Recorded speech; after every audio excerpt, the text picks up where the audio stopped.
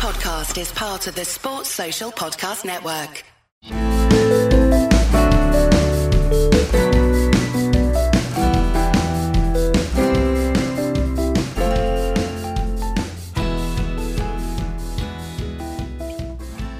They said London could stage any major sporting event at short notice. There was talk before the Rio Olympics, the Football World Cup in Russia, and next year in Qatar. But it's never happened. Until now. 6 months ago, British Swimming stepped in to stage the second biggest para-swimming event in the world. The London Aquatic Centre, once again, has been full of British flags, pride and world-class athletes from 60 countries. This is the Anything But Footy, the unashamedly biased Olympic and Paralympic sport podcast. And we're here to witness some of the success from the Para-Swimming World Championships. We hear from a Paralympic superstar, Ellie Simmonds, and Maisie Newton-Summers, who was inspired by her 7 years ago. And we'll give you some new names to watch out for at Tokyo 2020. I'm John. And I'm Michael, and John is actually there inside the Aquatic Centre watching the final night of what has been a brilliant week of swimming. So he'll be battling some of the noise and some of the atmosphere inside as we expect more records to tumble and more medals to be won later on. Also coming up on this episode of Anything But Footy, we speak to Olympic gold medalist Hannah Mills. She joins us to launch a brand new initiative called the Big Plastic Pledge. She'll be telling us all about it. An update on the Great Britain and Northern Ireland team heading to Doha for the World Athletics Championships. News from the UCI Paracycling Road World Championships in the Netherlands. British success at the Park World Skateboarding Championships in Brazil. And a couple of dates for the diary at the Lee Valley Hockey Centre. All that, and with recent high-profile incidents of sports people competing whilst concussed, we ask whether more needs to be done and how a concussion protocol can be implemented. This is Anything But Footy. And if we miss your sport, tell us at Anything But F on Twitter or message us on Insta and Facebook. Please share, like and rate us on Apple Podcasts, Spotify. We want to hear from you. And I've been coming to the Olympic Park for 8 years, Michael. Today was a first for me. I will tell you more about that later. So it was only in April that London stepped up again to host the major sporting event, the Para-Swimming World Championships. UK Sport and British Swimming rescued the situation after Malaysia was stripped of hosting the Games after not allowing Israeli athletes to compete. The event is the largest para-swimming championships outside of the Paralympic Games, and it sees around 600 swimmers from approximately 60 countries competing. Now, there's been thousands of people here every night. It's been shown on More 4 every night. London and the UK doing what it does best, putting on a good show. World records have tumbled, and it's also been announced this week that Madeira will stage the next one in Funchal in 2021. After the next Paralympics, of course. And that with a year to go before Tokyo 2020, Great Britain have got some new superstar swimmers on their list, as well as the return of a well-known veteran. Well, I say veteran, but she's still only 24. We'll hear from Ellie Simmonds in a moment. For me, though, Michael, some of the performances this week have been absolutely incredible, and Alice Tay really stands out. She's a 20-year-old from Poole. She's won 6 golds in her first 6 events at these championships, and it's not just freestyle where she won the 100-metre freestyle, the S8 100-metre freestyle. She also won the 100-metre backstroke final, also the 100-metre butterfly final as well, and she helped win the relay, a double gold for her on a Friday night when she won the 400-metre freestyle, ending a 10-year winning streak by USA legend Jessica Long, which, you know, is an incredible achievement from her. And then the 50-metre freestyle, and then another. It goes on and on and on, and it's nice to see, Michael, some new names coming through ahead of Tokyo 2020. Yeah, up to 39 medals on the medal table ahead of the penultimate night for Great Britain. And it's just been a phenomenal success for the home swimmers in the pool. 11 medals in total on the first night, including a 1-2-3 in the men's S14 200 metres freestyle for Rhys Dunn, Tom Hamer and Jordan Catchpole. 9 medals on night 2, 6 medals on the third night, 4 medals on the fourth night. Medals again, including 2 for Alice Tay on the 5th night. And then, as I said, more medals on the 6th night, the penultimate night, taking Great Britain's tally up to 39. And I have to say, you know, with all due respect to people like Rhys Dunn and Tom Hamer and Jordan Catchpole and Stephen Clegg, who have all picked up medals, it's all about the girls, isn't it? The medal tally for the British women at this championships has been absolutely phenomenal. And I put that down to the one person that you mentioned. And I think it's a legacy from London 2012, and it's a legacy from the success and the personality of Ellie Simmonds. Yeah, absolutely. Bethany Firth, for example, the backstroke 100-metre champion in the S14 category. Lewis Fiddis, the women's SB 14 100-metre breaststroke final champion. Rebecca Redfern had to wait 4 days to get into competitive action, and she stormed to victory in the 100-metre breaststroke final in the SB 13 category. So many names that you will maybe not know at the moment, but you may know going into Tokyo and hopefully after Tokyo. But as you rightly say, Michael, one of the biggest names is 24-year-old Ellie Simmonds, and she's had another great week. Remember, she had a year off, but wanted to return to the sport that she became famous for in Beijing in 2008 as a 13-year-old, and she was in tears earlier this week after she won a bronze in the 400-metre freestyle final behind a world record from Yang Jian of China. And Ellie won this bronze in Rio, so shows that she's on course again for Tokyo 2020. And then this evening in this final event, final night of action, as you say, we're here at the London Aquatic Centre in a really noisy atmosphere and a great British atmosphere. She won, in her words, a surprise bronze medal in the 100-metre breaststroke, and I caught up with her afterwards. So shocked about that, to get bronze medal in 100 breast in an event that it's just a fun event for me, and to get 2 PBs in one day, personal best in the morning, personal best tonight, I'm just literally so happy. And so I'm not it's not really hitting. After my 400 free I was quite emotional, but for this one I'm just not really thinking about it. Because you said it was for fun, didn't you? Yeah, it's just a fun meet. So to come away with a bronze, literally, I can't believe it. And what about you had a year off? You're back now with the plans for Tokyo, so still full steam ahead for that? Oh yeah, definitely. Full steam ahead towards Tokyo. I'm going to have a break now and celebrate the achievements with my team tonight, and watch my team, enjoy my medal ceremony, relax, have a break, go on holiday, and then get ready full steam ahead towards Tokyo. And a quick word on the team. I mean, Alice Tay has caught the eye with 6 golds already, but brilliant performance from British swimming. Oh, absolutely amazing performance from British swimming. We're all from a buzz, and we're all starting. My teammate Susanna Hex is swimming now, which is absolutely amazing. Not Suzanne, sorry, Brock Winston. Alice Ty's doing amazing. Tully, everyone, it's just absolutely incredible. And finally, what's it like being back in this pool? Oh, I love it. This is my pool that I train in every day, and to get a medal and to get him performing in front of the home crowd, it's why we do it, I wake up at 5:30 in the morning and train, and for moments like this when you do personal bests.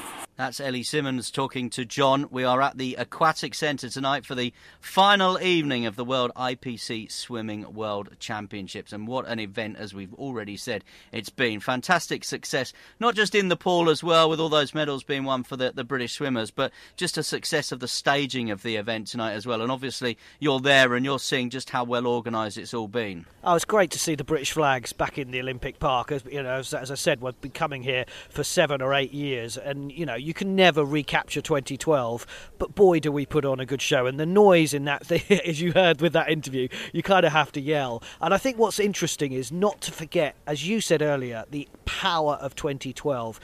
People like Ellie Simmonds really inspired, particularly 17-year-old Maisie Summers Newton, who was just 10 years of age in 2012, and she came here and watched Ellie. Now, she absolutely raised the roof this week with a world record breaking performance in the women's SM6 200-metre individual medley final. She, shaved 0.7 off her existing record. An incredible performance. Ellie Simmonds was back in 4th in that race. And she then grabbed 2nd tonight in the 100-metre breaststroke in a new European record behind another world record from the Chinese. I'm really happy with it. To finish off with the week like that is amazing. What it's like swimming in this pool where you were here, of course, 7 years ago? Yeah, it's amazing. I think when I first got here on Monday I was a bit shocked, but as the week's gone on I've really enjoyed it, so yeah. And it gives you hope for Tokyo next year? Yeah, definitely. I like to have confidence, and this has given me loads of confidence, so definitely. Well, many congratulations, well done. Thank you. And Michael, what I really like about the British swimmers is that it's really interesting because they're disappointed when they don't win. Maisie was not greatly happy with her silver medal, and actually a mention for Jessica Jane Applegate, the London 2012 gold medalist, and 3 medals in Rio, a couple of silver and bronze. She broke the championship record in the heats of the women's S1400 metres butterfly earlier, but only finished second in the finals tonight, and she was actually in tears afterwards. She'd won a gold already this week in the relay, but it shows just how successful British swimming are. And I think, you've mentioned it before, it just needs a bit more coverage. We need to be shouting about the success of these swimmers. Yeah, I mean, you look at someone like Alice Tay, who we mentioned right at the start. 6 gold medals across the week. There was a 4th place finish for her as well on the penultimate night. She lost one. Yes, in the 200 metres individual medley in the S8 category. But, that is just some achievement. 6 gold medals. She should, I wonder whether she will be, on the shortlist for Sports Personality of the Year because, 6 gold medals at any World Championship in any sport is phenomenal. Now, I've been coming to the Olympic Park since the end of 2011, as I say, and it's sometimes felt like my second home. You can ask my missus about it. Today I did a first.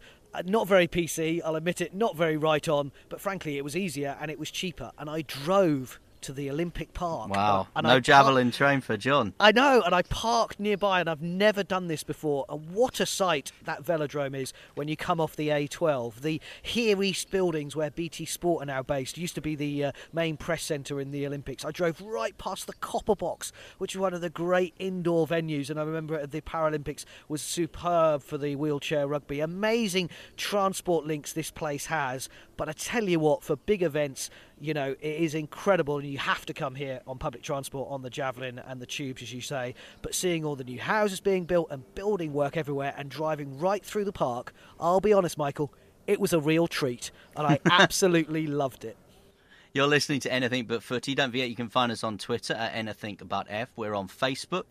We're also on Instagram if you want to send us a message there. Maybe give us a nudge in the direction of your sport or your favourite sporting personality that you don't think gets enough coverage from the world of Olympic and Paralympic sports. Still to come, we'll have another big name guest. Olympic gold medalist and London 2012 silver medalist sailor Hannah Mills is going to be joining us on Anything But Footy. She has launched a new initiative called the Big Plastic Pledge, and she'll be telling us all about it inside the next 20 minutes. Only here on Anything But Footy. I'm so glad you didn't use my line, which is, we'll be talking rubbish with Hannah Mills. No. Same old story for Sarah Story this week, the 14-time Paralympic champion. We mentioned the velodrome here at the Olympic Park. Well, she's won 2 golds out and about on the roads in Netherlands for the UCI Paracycling World Championships. The WC5 time trial and the C5 road race title are once again hers. She's now won 33 world titles in her career. She is a machine, and off to Tokyo 2020 as well. And medals too for Steve Bate and Adam Duggleby, Katie Toft, Ben Watson and Laura Fackie, and Corinne Hall and Jaco van Gas as well. Well done to British cycling. Yeah, and if Dame Sarah Story is approaching, and I apologise to her for saying it, veteran status, we've got some new kids on the block, literally new kids. Sky Brown, 11 years of age, at the Park World Skateboarding Championships in Sao Paulo in Brazil. She's won a bronze medal. Excellent score of 55 meant she was actually top of the pile. She led after her first run, but she dropped to bronze despite improving that score to 58.3 in her second run. Remember, this is all part of the seasonal qualification now for Tokyo 2020, where skateboarding is making its debut, and Sky Brown is hoping to be part of Team GB. She's aiming to become Britain's youngest ever Olympian. Now, to put you on the spot, Michael, if I was to ask you your favourite or one of your favourite Olympic sports? Difficult one. I've got a lot of Olympic sports I like, obviously track and field, swimming. Loved the hockey in Rio, triathlon. I do like, I have to say, and I put a lot of this down to Nicola Adams and Katie Taylor of Ireland, actually, the fantastic atmosphere at the Excel Centre in London. I do like the artistry and the strength and the skill on display in the boxing. Well, I'm glad you've said that, because obviously I want to talk to you about what's been going on this week in the sport of boxing. Now, of course, in 2012, it wasn't staged here at the Olympic Park. It was down the road at the Excel Centre. We have big hopes. We won lots of medals, including Anthony Joshua in 2012. And I want to talk to you about him because Rob McCracken, who is the GB Boxing Performance Director, and if you heard our Tokyo 2020 preview, and you can still download it if you haven't, we think that we will win big medals in the boxing. He's been criticised this week for saying that he knew Joshua was concussed when the former Olympic champion, the gold medalist from 2012, was, of course, in trouble in the third round against Andy Ruiz Jr. in June, but of course let him fight on before losing in the 7th round. Now, Headway, the brain charity, said after that trainers have a duty of care to their boxers, and it seems clear Anthony Joshua's trainer's sole priority was winning that fight, not protecting the fighter from a potentially fatal injury. GB Boxing have come out and said anyone who has ever seen him work knows he has the best interest of the boxers at heart, and McCracken has kind of said, in also a statement, I'm not a doctor, it may be that concussed is not the right term to have used. Is it fair criticism, Michael? Absolutely, it's fair criticism, and I'm not going to point the finger directly at Rob McCracken because I actually do accept his explanation here, that I think in an interview, in a relaxed situation, recording a podcast, which is what he was doing, he did use the word concussed, and I think he's probably used that word in the wrong sentence and the wrong context, rather. So, I do accept Rob McCracken's apology, and I think it's the detail of the language that he's used that people have seized upon here. But the bigger picture is, if you look at a sport like NFL, where they have neurological spotters working, and this has been an issue in the last couple of days because the New York Giants' Sterling Shepard was actually not spotted in an NFL game by the spotters or the medical staff. They completely missed a concussion incident with him. They didn't trigger the protocol. Had he been involved in a clash, he had been involved in this clash with a Dallas Cowboys cornerback called Anthony Brown. They didn't then kick the protocol in, so he played the rest of the game. He has now been ruled out of the match with the Buffalo Bills. Now, obviously the system there has failed, but the system is in place and it's the right thing to do. In boxing, you've got a referee who stands between the two boxers and gives them the count, and then you're also asking the referee to make a decision over the welfare of that boxer, or you're asking trainers or people on the sidelines to make that decision who are, of course, are very heavily involved in trying to get their boxer to win. I think, like the NFL and like other sports, boxing needs an external panel, if you like, an external spotting team to see a situation like this and then make the decision on behalf of everybody else who's maybe too involved in the fight about the boxer's welfare and whether that fighter is fit enough to continue. I think that's a really good point. Only a doctor can say someone was concussed. You can't, only a doctor can say that. So I think you're absolutely right with that idea. And I think this argument or this disagreement this week seems a little too easy to throw terms around on both sides. Concussed, McCracken shouldn't have used it. Only doctors know and can diagnose it, as you rightly say. But also the criticism of him, saying that he had a duty of care and priority was winning. They're thrown away as well. That's not him. Anyone, as GB Boxing knows, he has the best interests at heart. So I think both of them were slightly wrong in the argument. But what a good idea you've come up with. They should sign up that idea, absolutely. Well, I think the bigger picture is actually all the sports need to get together. There needs to be some kind of force here for good between all the sports, because you've got someone like Steve Smith who was concussed during the Ashes, as we all saw. Cricket Australia have absolutely no protocols over concussion. So Steve Smith, as far as Cricket Australia were concerned, could theoretically have played in that next Test match. Obviously, in the end, they ruled him out. Now, the ECB, the English and Welsh Cricket Board, actually their protocol is you should have a minimum 6 days rest if you're concussed in a match. FIFA have a protocol, World Rugby have a protocol, British horse racing have a protocol. In boxing, the protocols change depending on who's organising the fight. Some of them it's 28 days, others it's 45 days rest after a knockout. Why these sports can't get together, obviously with the medical people, and come up with a catch-all solution to this, I do not know. It seems to me that it would be a very, very simple thing to do, that across all professional sport and all amateur sport and in all these major sporting events that we talk about, if concussion is going to be an issue, that all the sports sign up, if you like, to one rule of thumb. Yeah, you're right about World Rugby. Of course, the Rugby World Cup up and coming, and it's going to be massive for the next 6 weeks for England, Scotland, Wales and Ireland and the likes. And I think you're right, the focus has to be the right focus. And if they can all join together and get it right, then maybe that's what they should be doing. This is Anything But Footy, the unashamedly Olympic and Paralympic podcast, and we are tonight in the Olympic Park in London, remembering how windy it is and also how many planes fly over it as well. Seagulls.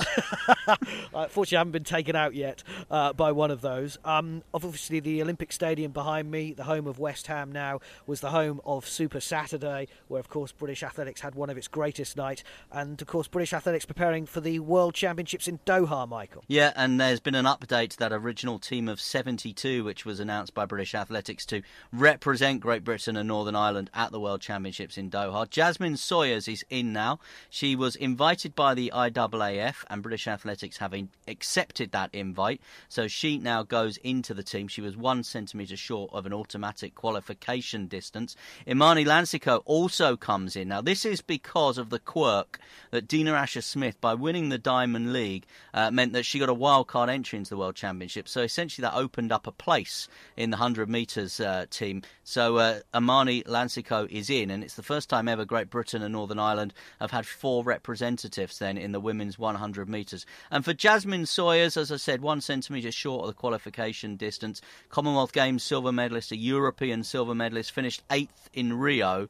I think it's probably the right thing to do for British Athletics, because she is one of those athletes, and we've spoken at length about this before, she's one of those athletes that I think on her day could potentially head towards the medals. I know there's been lots of other people that were maybe invited by the IAAF that British Athletics haven't taken up the invite. I understand a lot of those decisions because, for example, you're not necessarily going to take the 41st best steeplechaser in the world. And that's the point. So Amelia Stricker, who is a shot putter, said on Twitter, "I'm heartbroken knowing I'm in the top 32 in the world, but my invite wasn't accepted. Time to get ready for 2020. She didn't get the qualifying mark, a bit like Jasmine Sawyer, but British Athletics said, no, you're not going, even though she had an invite from the IAAF. And the same, you mentioned steeplechase, the same as Phil Norman, 3,000 metres. He says gutted is an understatement. He missed the qualifying time by a few hundredths of a second. I suppose, Michael, the IAAF obviously want as many athletes there as they can, but actually this doesn't help. If you don't get the qualifying mark that British Athletics have set, then why invite athletes that just missed out? And I suppose that's the difficulty, that Jasmine Sawyer is going, and congratulations to her, and I'm really pleased for her, but she just missed out, but she's going. But a couple of other people who just missed out are not going. And I don't know whether you saw on Twitter this week, one of Britain's gold medal stories from Sydney 20 years ago was all about Jonathan Edwards. Yeah. Yep. And it recalled how in 1988 he was 23rd at the Olympics. Didn't qualify for 1992. Was the favourite in Atlanta and got silver, and then finally won gold in Sydney.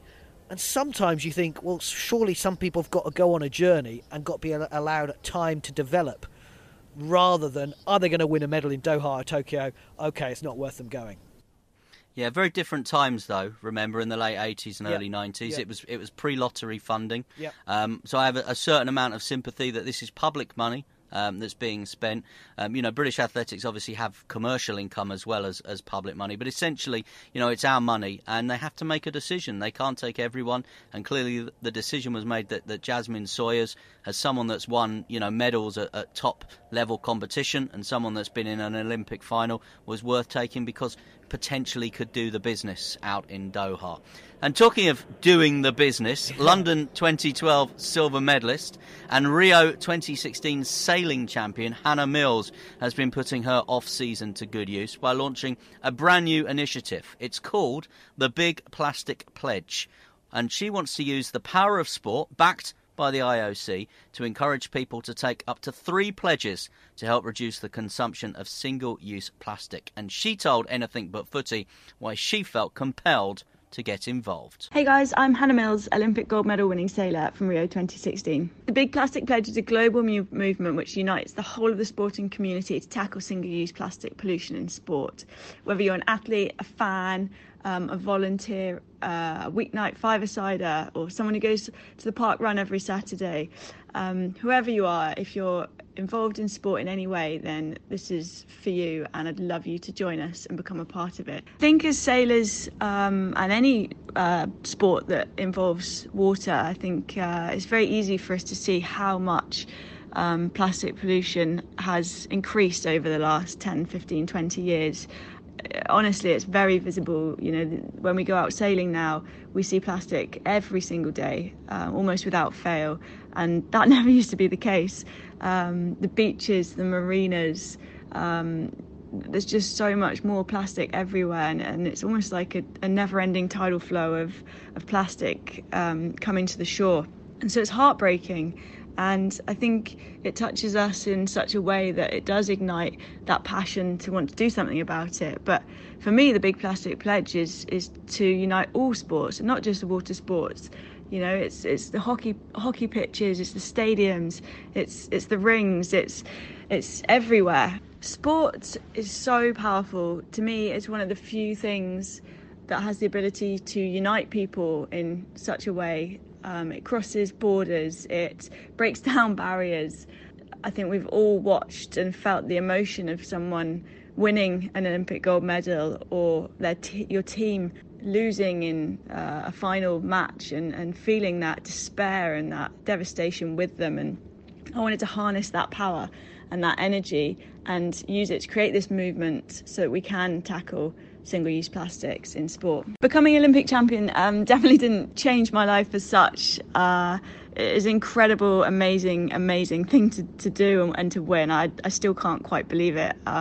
Happened to me, having dreamt about it for so many years, but it was such a personal achievement for myself and my family and my friends and supporters, and it's really special, and it hasn't changed my life, but it certainly does help with trying to launch initiatives like this. You know, I couldn't have done it without the support of lots of people around me, but in particular the International Olympic Committee have been fantastic. We've had a fantastic summer. We've been out training as much as possible in the Olympic venue in Japan, a place called Enoshima, and the conditions out there are amazing. It's just unbelievable sailing. We have huge waves. You know, it's open to the Pacific Ocean, so we get massive waves, great winds.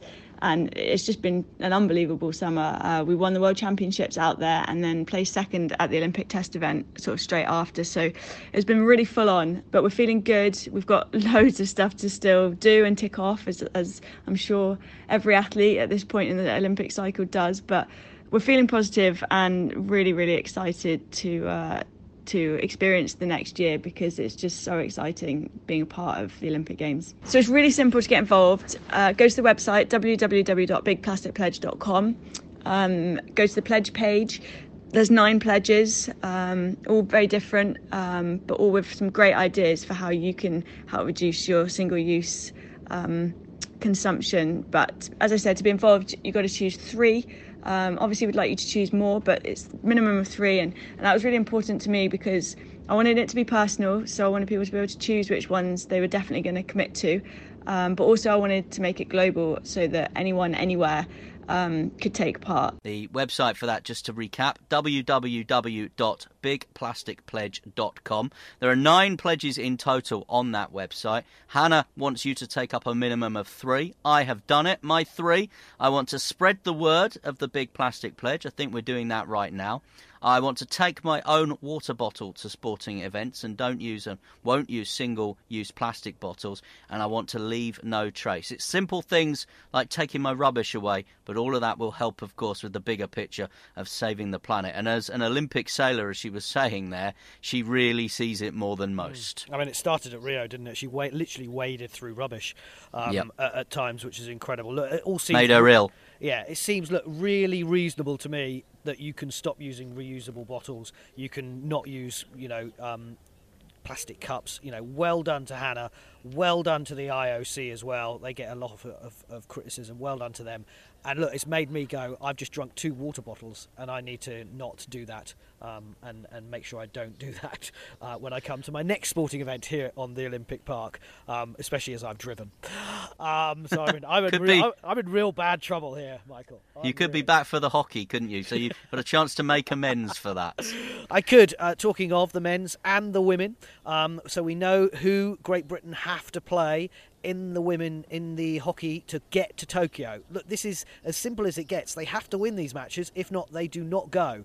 Even though the women are the reigning champions, they don't automatically go and defend their title at Tokyo 2020. So the women will play Chile, who are ranked 18th in the world. They've never played them before, and England currently ranked 5th, and that's how the rankings are done on the England performance. But this is a British team. They do not automatically qualify, and it's so hard to win the Olympics, 4 years on, as I think the women are finding. But they've got the chance to get back there against Chile. And then the men, who will, of course, currently 7th in the world, ranked as England, they will play Malaysia, currently 11th in the world, and they drew 3-3 in August. So they have some interesting opposition there. It's not going to be easy for either of them. The Lee Valley Hockey and Tennis Centre, which is just over the Aquatic Centre, I can kind of point at it as I talk to you. They'll be hosting the matches with a 2-legged playoff at the beginning of November, and the tickets are on sale on Monday the 16th of September, which for some of you is today. He's pointing at it. In golf, the Solheim Cup was held over the weekend at Glen Eagles. The captain of Europe was Katrina Matthew, who you might recall was, of course, one of those history-making golfers in Rio when golf returned to the Olympic Games. And congratulations to Katrina Matthew and her Europe team. They did it the hard way, but they have beaten the USA 14.5 points to 13.5 points.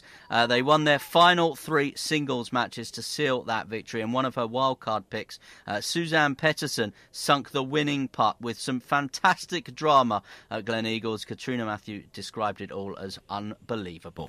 More success for British canoeists in the Paracanoe Test event in Tokyo. Charlotte Henshaw won gold and Emma Wiggs silver in the KL2 at the Sea Forest Waterway. Victory for Jeanette Chippington and Wiggs in third in the VL2 category as well. And former hockey, now athlete, now kayaker, Laura Sugar won gold in the KL3, saying it was great to experience the conditions and I learnt a lot. Ready, steady, Tokyo is the full focus. And it is our focus here on Anything But Footy. From gold, silver and bronze to plastic this week, it's been another magnificent week for Olympic and Paralympic sport, and Anything But Footy has been there throughout, and here at the World Para Swimming as well, here at the Olympic Park. Stay with us as well until Tokyo 2020 for updates, but do us a favour, tell your friends, tell your teammates, tell everybody that you know about us. Go to Apple Podcasts, give us a review and give us a rating and get us well known, because we want to spread the word of these sports that we all love.